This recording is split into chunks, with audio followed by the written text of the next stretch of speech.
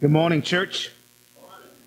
It is a pleasure to be with you this morning. If you're a guest, welcome to First Baptist Church of Thibodaux. We're always excited to have guests with us. Let us know how we can assist you, how we can help you. If you're looking for a church, we'd love for you to plug in with us here at FBC Thibodaux. And members, just know we are praying for you guys as you're going through the difficulties of life, trials and tribulations, hardship. As a mother, as a father, as a wife, as a student, we know that we go through difficult times. And I love Scripture because Scripture calls for us to be together as a unit. And this is where you get encouragement. The church is like a mother who nourishes her children, who protects her children. So we are thankful for the local church where we can get the Word of God, the presence of God as God leads us. Okay, so with that said, do not forget to sign up for the parenting seminar that we will be having on the 22nd and the 23rd of October. Dr. Don Roy will be with us, so please come, even if you have no children. If you're engaged or you're dating somebody and you want to be a mom or a dad later on in life, show up, be a part of this. It will be a great opportunity for you to learn how to be a parent, a good godly parent. So I'm pretty excited about this because I have a lot of learning to do. So please come be a part of this. With that said, we are in the book of Hebrews. We are walking through the book of Hebrews, and we are in Hebrews chapter 12, verses 12 through 17. So turn in your Bibles to Hebrews 12, 12 through 17. And when you've arrived to the text, say word. Can you please stand? We stand out of reverence to God's holy and righteous word. Therefore, lift your drooping hands and strengthen your weak knees and make straight paths for your feet, so that what is lame may not be put out of joint, but rather be healed. Strive for peace with everyone and for holiness, without which no one will see the Lord. See to it that no one fails to obtain the grace of God, that no root of bitterness springs up and causes trouble, and by it many become defiled. That no one is sexually immoral or unholy like Esau, who sold his birthright for a single meal. But you know that afterward, when he desired to inherit the blessing, he was rejected, for he found no chance to repent, though he sought it with tears. Let's pray together. This is the word of our God. Lord Jesus, be with us as we're seeking to understand your will for our lives. We know that the Bible is the autobiography of God. It informs us of our God. The Bible is specific revelation. It tells us who God is, who Jesus is. It tells us of the attributes of Jesus. Nature doesn't tell us that God is holy and righteous and loving and kind and good. The Scripture tells us. Nature doesn't tell us how we can come to know this God. The Bible tells us. It's only through Jesus Christ that we can have eternal life. So with that said, God, as we are opening your holy word, this is not just a book that we put on a shelf or like a telephone book that we pull out to get information. No, this is life. So I pray, God, because of the intensity and urgency that your word teaches, that we are attentive. We are ready and prepared to receive from a holy God who will speak to us. These are not just ancient words written on paper. No, this is the living word of God, active. It moves. It transforms lives. So for that, teach us what we do not know. Make us what we are not, and give us what we do not have. We ask all of this in Jesus' mighty and precious name. And God's people said, amen. Amen. You may be seated. The title for today's sermon is Finishing the Race of the Christian Faith. What if God were to say to you that today will be your last day on earth? Your last day on earth. What would be your last will and testament? Have you ever thought of that? What would be your last will and testament? I can tell you exactly Paul's last will and testament. It is recorded in 2 Timothy chapter 4, verses 6 through 8. The Apostle Paul wrote the book of Timothy, writing to his son Timothy in the faith, and you can sense the intensity in this book. It was Paul's last letter. As a matter of fact, according to historians, the Apostle Paul was beheaded 2 months after he wrote the book of 2 Timothy. But notice his last will and testament. For I am already being poured out as a drink offering. In other words, Paul is saying, I am about to die. There's nothing you can do about it. There's nothing I can do about it. I am about to die. And the time of my departure has come. I have fought the good fight. I have finished the race. I have kept the faith. Henceforth, there is laid up for me a crown of righteousness, which the righteous judge will give to me on that day. But not only to me, but to all those who have loved his appearing. What a powerful passage of scripture that we have before us. The Apostle Paul's mindset was changed and transformed by the gospel. The Apostle Paul viewed life as this: to live is Christ and to die is gain. And the Apostle Paul ran the Christian race with great intensity. No drooping hands, or wobbling feet, or sagging faces. No. The Apostle Paul was intense in running the Christian race. And he's saying the same thing to us. To run, to fight, to finish. Maybe this morning you're here and you're discouraged in this Christian race. You're saying, man, I look around me and I see nothing but chaos. I'm discouraged with my family. I'm discouraged with my health. I'm discouraged with my finances and discouraged at work. I'm just consistently discouraged. And maybe you're saying, what's the point of this Christian race? And listen, I want you to get this and come in closer and get this. The way that we run this Christian race is by looking to Jesus, the author and perfecter of our faith. In Hebrews chapter 12, verses 12 through 17, the author here, the author of Hebrews, encourages readers to finish the race well. This is what we need to hear: finish the race well. But do you notice the word therefore, the conjunction therefore in verse 12? The therefore is for a very important reason. As a matter of fact, the author of Hebrews is saying to us, in view of God's discipline, therefore run the race well. In view of God's discipline, do not have drooping hands or wobbling feet, but run the race well. You see, a lot of times for us, when we observe the discipline of God, sometimes there's a sense of discouragement. And above, he says to us, do not be discouraged by God's discipline.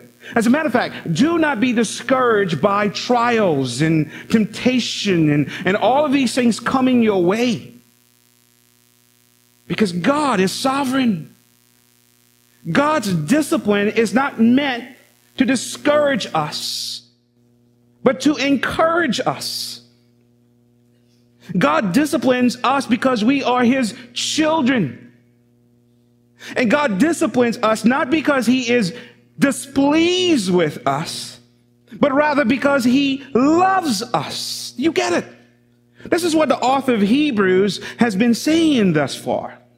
And here specifically, he encourages the readers and he encourages you to continue. Do not be discouraged. And the author of Hebrews operate kind of like a coach here. He gives a charge, and then he also gives a challenge. And these are our 2 points this morning. First, he gives a charge. And what is the charge? To keep on running. As believers, we cannot stop. We are in this marathon, and we are called to keep on running. So this is the charge that he gives us, and we see it in verses 12 through 13. Then secondly, he gives us a challenge. What is the challenge here? To live holy lives. Live holy. And we see this in verses 14 through 17. Again, brothers and sisters, I think it's important that you get this. And I try my best almost every Sunday morning to kind of prepare and encourage you to encounter God in such an amazing way. But there are many distractions, right? Many distractions. Someone told me this morning, the Saints game, so here's a Saints game that's coming up. But listen, the Saints game can be a distraction for you this morning as well. We are the Saints, so pay attention to the Word of God, right? Maybe you're thinking about the Saints. Listen, these Saints are not good. Drew Brees is not there. You're wasting your time. Don't watch it. It's only going to discourage you. That's why I stopped watching the Saints game. But I am extremely encouraged with the people of God. Maybe you're thinking about the food that you will eat. Maybe you're thinking about something else that might distract you. Listen, this is important here. You made it this morning. Make much of this time. Hold on to God and allow the Spirit of God to speak to your hearts. You will rest when you go home. I promise you, you will be okay. But you need your medication this morning. You need your medication. And the doctor has prescribed your medicine, and it's the Word of God. So enjoy. Take the Word of God, enjoy it. So do not be distracted. So point number one here is the charge. Keep on running. Keep on running. The author continues with his race metaphor. So he's been using it since verse 1 and 2 of chapter 12. He says to run the race. So there is this race metaphor that he uses, and he says to us, he connects it with the Christian race. He says, think about a marathon. And those who run a marathon, right? They endure, they run, their lungs hurt, their feet hurt. In the same way, the Christian life is the same. It is like a marathon. But here, he gives two factors that are important for us to keep on running. In other words, he's saying, I'm saying to you that you need to keep on running, but here are 2 points that you must get to help you to keep on running. The first point here is that he says to us that we must toughen up. Stop complaining. Stop whining. Toughen up. Build callus on your spiritual feet. Get your lungs to work well. In other words, he's saying to us, toughen up. And we see this in verse 12. Where do you get this from, Kevin? Notice very carefully in verse 12. Therefore, lift your drooping hands, strengthen your weak knees, and make straight path for your feet. These terminologies were used to describe a person who is in a race and he's extremely tired. So the first thing that happens to a marathon runner or anyone who runs a race for a long time, and one of the key or main factors of knowing that they're tired is that they begin to drop their hands, right? Like this. By dropping their hands, it shows specifically that they are tired. Drooping hands prevents them from running as fast as they should.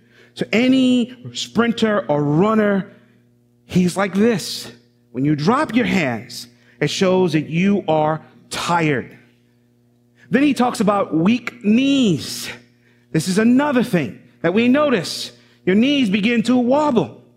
It's an indication that you are tired. These are signs of proverbial in the Bible culture of mental and spiritual slowdown. So maybe you have drooping hands and wobbling knees this morning.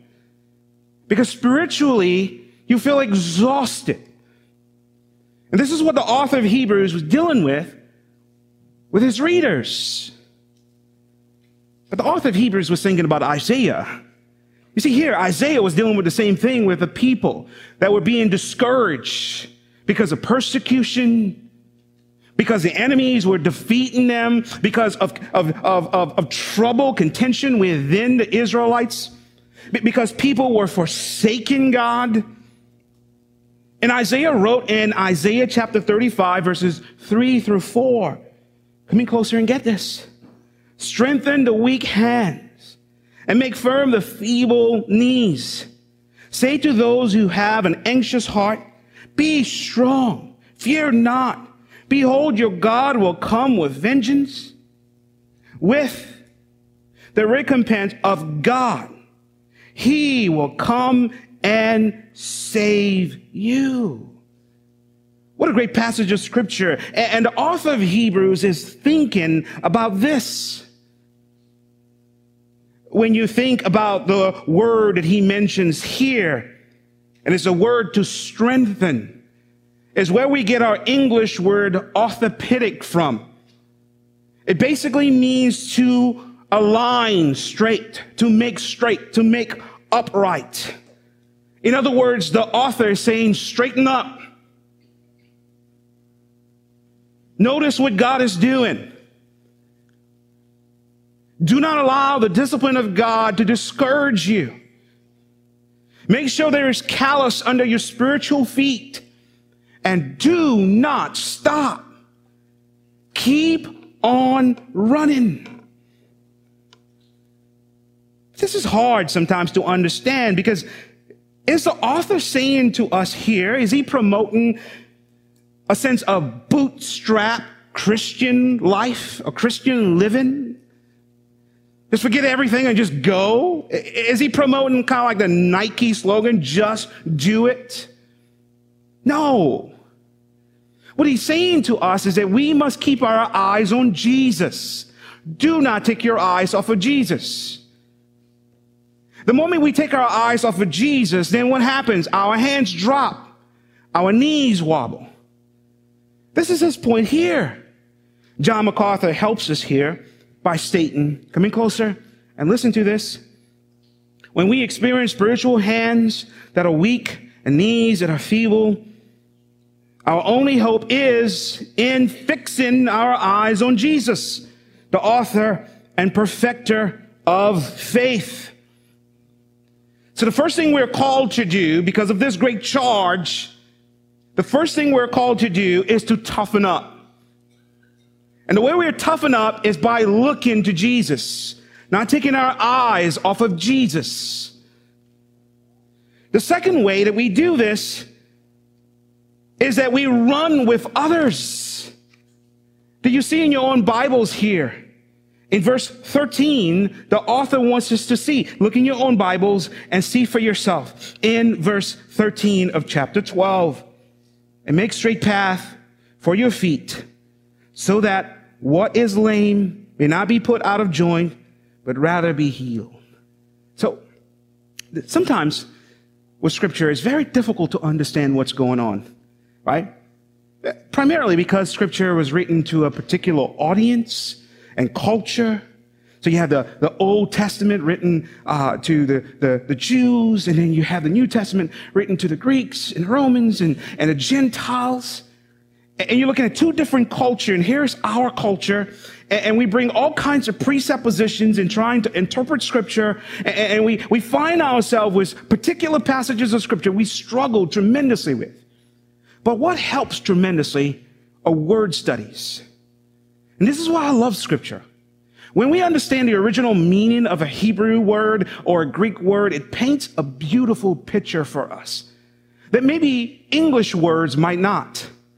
For example, the word path here was used to describe someone who's traveling with chariots and carts, and that chariot and cart creates a pathway. And later on, what would happen, because the chariot and cart created this pathway, people are able to walk on this pathway. This is what the text is alluding to. It's alluding to the fact that as Christians, we do not run by ourselves. We are called to create paths for other Christians. We are called to have examples and live a godly example for other Christians. I remember in St. Lucia, as we go in the forest, my grandfather bought this property of land, and he cleared out the little forest area. And every single morning, 5 o'clock in the morning, my grandfather would go and work in the forest, in this little plantation. And he would use his machete and cut limbs and cut trees. And month after month after month, by him walking and clearing out trees, with his hand, with his machete, there was a path that we can pass. My grandfather created a path for us. So when we cultivated bananas and we put it in the box and we put it in our head, like we're not walking through like thick terrain. No, my grandfather created this path for us. As a young boy, I didn't fully understand it, but now I do. Thank you, Grandpa. I didn't have these things just sticking out and grabbing me. No, you created a path. And this is exactly what the author of Hebrews is doing here. He's saying for us as Christians, we need to create a path for other Christians, for your children, for others in the church sitting right next to you. We need to have a godly example. A godly example. You are not in this race by yourself. Individualism is killing our nation, our Western civilization. A lot of people are very individualistic. It's about me. They use phrases such as, you're on your own, to each his own. I got this by myself. How many times have we heard phrases like this? Because we live in a culture that is very individualistic. But when it comes to Christianity, it's not just about you. It's about the other Christians around you. And the way that you run this Christian race, it's not about you being all the way in the front by yourself. No. The way you run this Christian race is by grabbing other Christians to run with you. It's not going to the finishing line and looking back and saying, oh God, they're so slow. Look at me. Take a picture. No. We run this race together. I was watching the news and there was a story about two teammates running cross country in Alaska. It's Division II State Boy Cross Country Championship. And these two boys were from this school called Grace Christian School. And they ran the entire race together. But right before, inches before one of the boys got to the finishing line, he collapsed and he fell. Do you think the other teammate you would think he would just run and say, hey man, my time is very important, so I'll just go ahead and finish. No, he didn't do that. He looked back, and I think I have a picture of it. He looked back, saw his teammate, grabbed him, and literally dragged him across the finishing line. He stated, in the moment, I didn't have time to think about rules or whatever. I just helped him up. Well, more dragged him across the finishing line. And that's literally what he did. He dragged his teammate across the finishing line. What a great picture of what we ought to do as Christians. It's not about you being individualistic. No, it's about you looking at other Christians and saying, how can I help you? I see you're struggling. How can I pray for you? We're in this race together. The scripture is filled with commands of how we ought to do this. As a matter of fact, when you look at the very passage of scripture, he talks about the lame, and the lame are the weak Christians here, the ones who are struggling. The joints must be put back together. They must be healed. And what the author of Hebrews is doing here, he's still using the race metaphor. And he's saying for us as Christians, as we're running, we are to help those who are weak. The strong must help the weak. The weak must help the weak. We are in this together. We're in this together. Hebrews chapter 3 verse 13 says, but exhort one another every day as long as it is called today, that none of you may be hardened by deceitfulness of sin. Hebrews chapter 4 verse 11 mentions, let us therefore strive to enter that rest so that no one may fall by the same sort of disobedience. We're going to do this together. Hebrews chapter 6 verse 11. And we desire each one of you to show the same earnestness to have the full assurance of hope until the end. Hebrews chapter 10 verse 25, not neglecting to meet together as the habit of some, but encouraging one another, and all the more as you see the day drawing near. We are called to assist and help one another. So, friends, coming closer, coming closer, coming closer. I'm reminded, this is just a side note, very brief. I preach at Homer Christian on Friday, and I think there were about 450 students, and in the front row were just the college football team.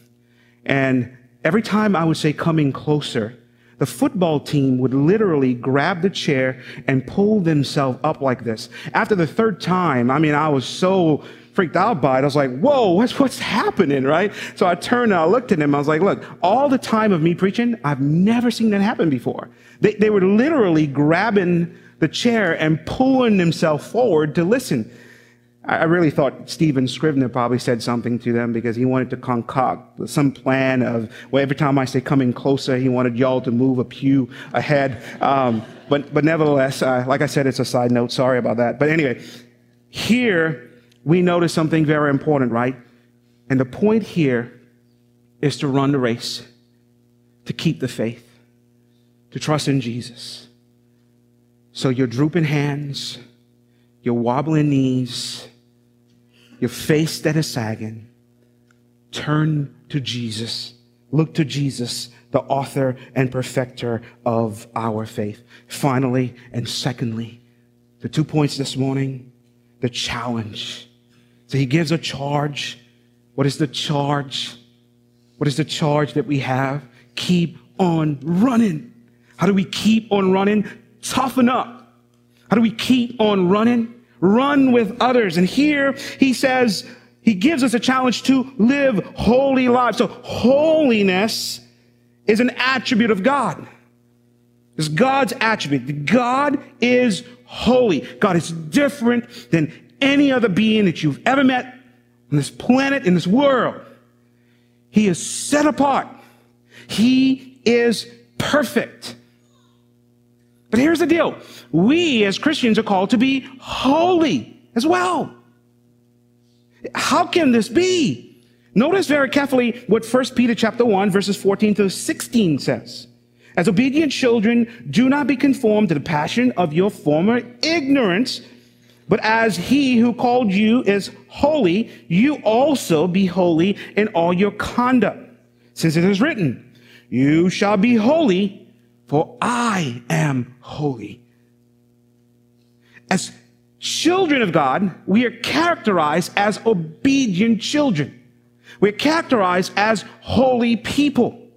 So here, the text is alluding to two senses of holiness that work together. Positional holiness. Positional holiness is when God saves you and he deposits the holiness of Christ, his holiness, in you. So you are set apart to be holy. Practical holiness is we as Christians saying, because of what's been deposited in me, I must withdraw it. And the way that I withdraw God's holiness in me is through obedience, that I obey his will. And when you think about holiness, we must think about holiness in two different ways. things that we embrace and we pursue, and things that we avoid. You see, holiness is not just avoiding certain things, and that's it. No, you must pursue something.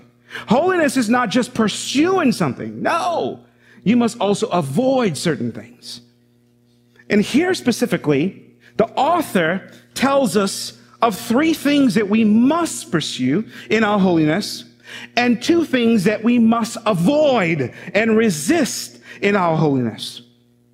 What are the things that we must pursue? Well, he says it. Read in your own Bibles. See for yourself. In verse 14, first, strive for peace with everyone and for the holiness without which no one will be able to see the Lord. First, we are called to pursue peace. The word pursue here is a very aggressive word in the original language. As a matter of fact, that word was used when someone would pursue their enemies. It's aggressive. So as we see the Israelites, they would pursue their enemies to the point of killing their enemies. There is a sense of urgency. But this is not used in a negative connotation. It's used in a positive connotation. In other words, the author is saying to pursue peace. It must be who we are. It must be the very thing that we're thinking about on a consistent basis as a Christian. But notice he's not saying that we will achieve peace, but rather he says to pursue peace. It doesn't mean that every situation in your life and relationship in your life, there will be peace. For example, there are people who just do not like you because you're a Christian. And you try your best to be nice to them.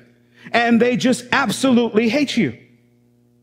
There are family members that just can't stand you because of who you are in Christ. And you're nice to them, and there's nothing you can do. So here he's not saying to achieve peace with everyone, but to pursue peace with everyone. As a matter of fact, the Apostle Paul says it this way. In Romans chapter 12, verse 18. If possible, so as far as it depends on you, live peaceably with all. One of my favorite movies is Lord of the Rings. And in the book, he shares specifically about God-fearing elves and God-fearing dwarves. And they came together to fight against the Dark Lord. But as they came together, there was dissension. They started calling down plagues on each other, curses on each other. And one of the wise elves, Heldar of Lorien, remarked, "Indeed, in nothing is the power of the Dark Lord more clearly shown than in the estrangement that divides all who still oppose him." What great truth! It's the same thing that happens in the church. When there is great dissension among Christians, Satan is happy. Satan is pleased, but God is not pleased. Friends, come in closer and don't miss this. One of the most deadly weapons to discourage other Christians from running the race effectively is dissension within the church. Do you get this? When the church is dirty and nasty, when the church gossips, when the church has no love at all, when the church is very judgmental, but not enduring, it's one of the tools that Satan uses to discourage others from running the race effectively. Conflict in the church bring glory to Satan and disgrace to our God. Do you get it? Our lives, our purpose in life is to glorify God. It's to glorify God. But when there is conflict in the church, it doesn't glorify God. It glorifies our enemy, Satan. So we turn from such conflict as quickly as possible, and we go to a brother and we say sorry when we must. I didn't grow up with my biological father. My mother, by the age of 2, married my stepdad, and by the age of 8, 10 years old, they moved to the U.S., raised by my grandparents. I've shared the story multiple times. But here's the point. My biological father and I never really had a good relationship. Yeah, he would send money, buy stuff, school stuff.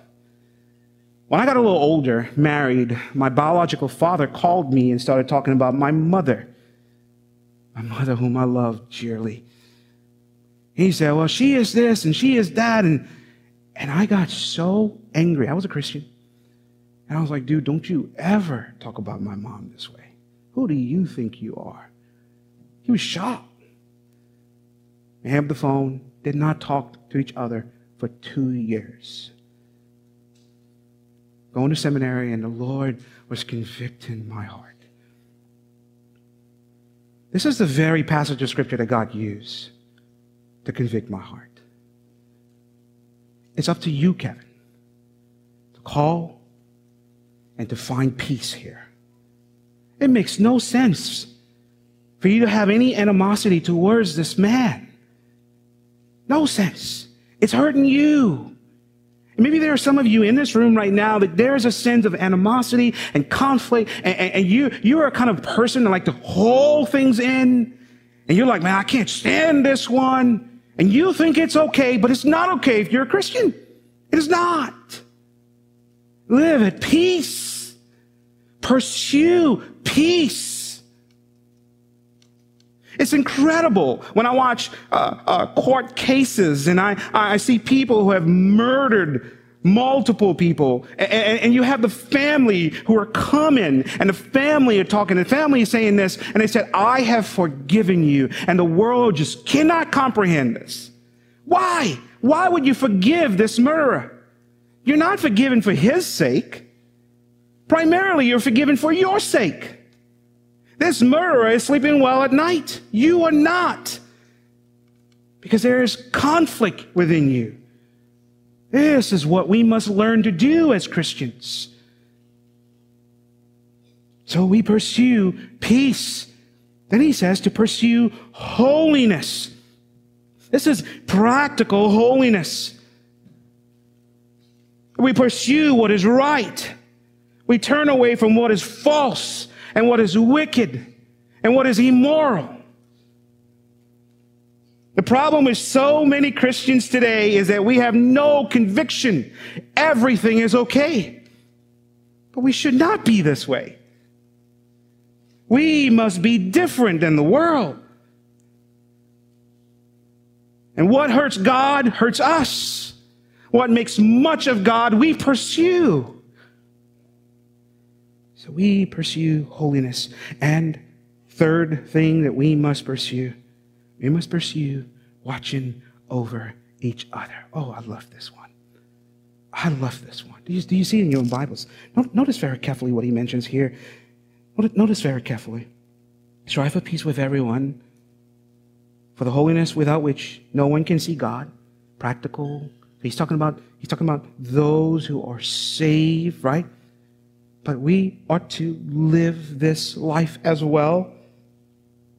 By pursuing God, by being obedient to God. We know one thing: God reveals himself to us in so amazing ways, right? He does. See to it that no one fails to obtain the grace of God. The word see here is the word episkopos, where we get the word episkopos from.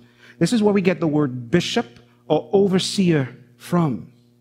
In other words, he's saying that every Christian, in a general sense, is an overseer. And what does he oversee? He and she must oversee or have oversight of other Christians. That we are intimately involved with each other. That when I see a brother and a sister not doing well spiritually, my oversight must come to that Christian, love this Christian, pray for this Christian. This is the command here, that we pursue watching over each other. And he tells us exactly what happens here. That some fall from grace. What does he mean by gracelessness here? He's not talking about evangelistic grace, right? So we say that grace is what leads someone to Christ. He's talking about a sense of sanctification. He's talking about Christians here. And the gracelessness that he's talking about is the practical living in our lives, right? So let me give you a perfect example of this. When a Christian is in habitual sin and he doesn't confess, there is a sense of gracelessness in his life. What do you mean by this, Kevin? Well, it's not that God doesn't give grace to him, because we know according to Scripture, the greater the sin, the more grace. God's grace is new every morning. His mercy is new every morning. This is not based on God. View grace as a cup that's being poured down on your head, but it never ends. But view gracelessness as an umbrella that you open up to prevent that grace from falling down on you. This is what he means by gracelessness here. We fall from grace several ways that we do this. By one, not repenting when we should, enjoying our sins, unconfessed sins. Two, not spending time in the Word of God. You see, by us having a quiet time, a daily quiet time, and spending time with God, we are more acquainted with God, right? We get to understand Him even better. Why? Because Scripture is an autobiography of God. So when a Christian is not spending time eating and drinking the Word of God, he is malnourished. You get it. So we find ourselves struggling with gracelessness when we don't spend time in the Word of God. And here's another way that we struggle with gracelessness: by abstaining from the fellowship of the church. By thinking everything else in your life is more important than coming together and worshiping God. Christians who continue to do this, I don't care what podcast you listen to. I don't care if you're listening to Voddie Baucham or John Piper or John MacArthur. I don't care. I don't care what you do by yourself. The church is very important.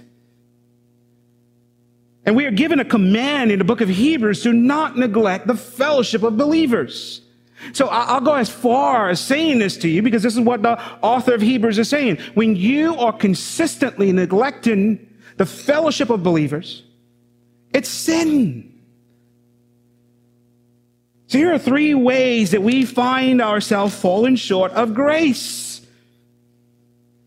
We must turn away from this. Kent Hughes mentioned the movement of divine grace through Christ's body, which is the church, is meant to be a corporate experience.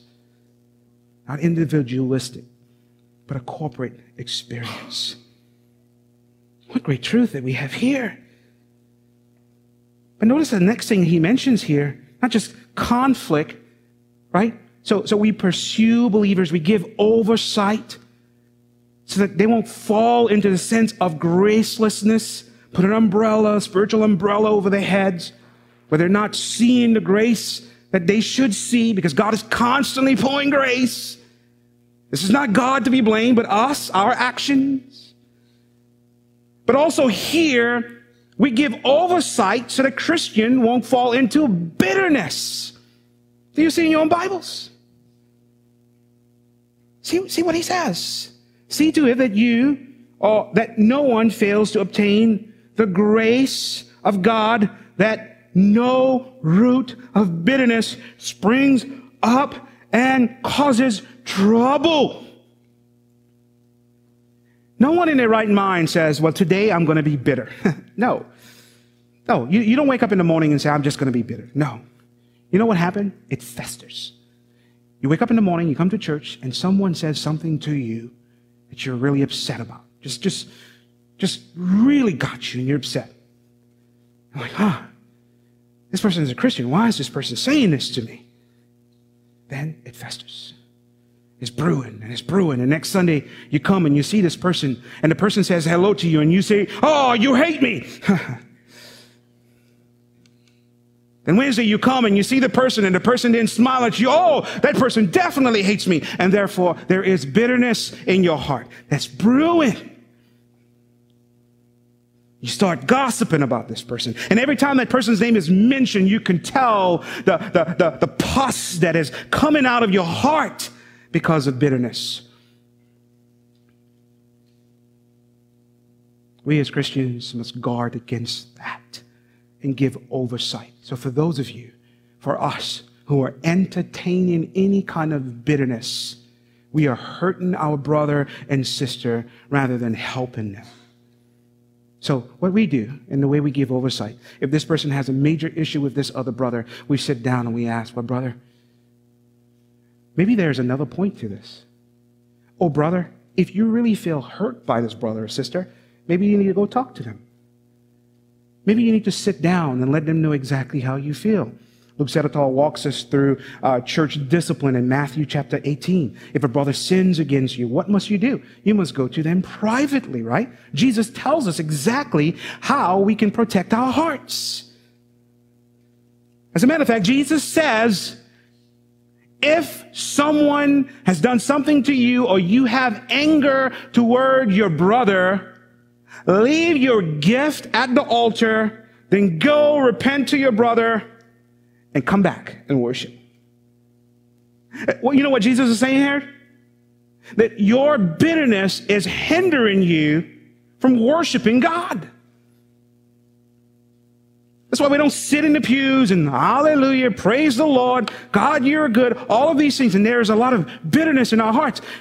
The way that we worship is by going and repenting and fixing that problem. So we turn away from this. So let's move on. Let's move on. And there are two other things that we must turn away from, and they are appetites. And here he calls up Esau, just like he called up all of the others in Hebrews chapter 11 as an example. But Hebrews chapter 11, they were used as a positive example. But here Esau is used as a negative example. In other words, he's saying, don't be like Esau. And here are two reasons why you shouldn't be like Esau. One, because of his sexual appetite. In other words, Esau was a pervert. Esau was sexually immoral. The account in the book of Hebrews, in the book of Genesis 25, doesn't tell us much about Esau's immorality, sexual immorality. It alludes to some of it, to somewhat. It just says that Esau married two Canaanite women, and those two women brought a lot of trouble to Esau's parents. But according to extra biblical writings, rabbinic traditions, it tells us that Esau was a very sexual, immoral person. It says to us that he was impure, impulsive, an adulterer. This is how they described him in these books. Al-Mola mentions here, sexual immorality not only violates the law of God, it also defiles our own bodies, which are temples of the Holy Spirit. So Esau, the red-haired brother, that's what it means, Edom, big red is what they call him, loves fun, food, and females. That sounds kind of familiar, right? A lot of guys today. Fun, food, and females. There's a problem with that. Your sexual appetite is going to pull you away from seeing the beauties of God, the riches of God. So here, the author of Hebrews is saying, do not be like Esau with his sexual appetite. As a matter of fact, the word used sexual here is the word pornos, where we get the word pornography from. This is what he is describing, a wicked man who is very perverse. But not only that, we notice the sexual appetite, but also the physical appetite. And in Genesis chapter 25, it mentions that Enoch came from hunting. And as he came home, he saw Jacob, and Jacob had this pot of lentil stew. Now, I love lentils, but I do not like lentil stew. But nevertheless, Esau did something crazy. As Jacob was cooking this lentil stew, Esau says to Jacob, "Give me something to eat." And Jacob says, "Well, you know what, buddy? I will give you something to eat, but let's trade. I'll give you a bowl of stew, but you give me your birthright." The passage of scripture says to us that Esau said, "Oh, definitely. You can have my birthright." As a matter of fact, Moses says to us in Genesis chapter 25, verse 34, that Esau's actions show that he despised his birthright. In other words, his physical appetite showed that he was an immoral person. He didn't care about God's promises. He didn't care about what God was doing here. So two things that we notice: his sexual appetite and also his physical appetite. And as we close, oh friends, notice the last thing here. Notice the last thing here. I love this. As we close, see this for yourself. For you know that afterward, when he desired to inherit the blessing, he was rejected, for he found no chance to repent, though he sought it with tears. The word repent here really describes more of remorse. There wasn't genuine repentance here, because we know that all those who genuinely repent, God will forgive. Repentance is a gift of God. But here, he is only crying. And we know of the story. He goes to his father and he says, "Father, give me my birthright." I didn't understand what I was doing, but he knew exactly what he was doing. But he was crying because he wanted all of these things. But it wasn't true repentance. So friends, coming closer, there's a charge and a challenge in this Christian race. Coming closer, don't miss this. Here's the charge. Keep on running. Toughen up and run with others. Here's the challenge. Live holy lives. Pursue peace. Pursue holiness. Pursue watching over others. And resist and reject two appetites: sexual appetite and physical appetite. This is the word of God. Let's pray together. Father, I thank you. I thank you for your word. I thank you, God, for your presence.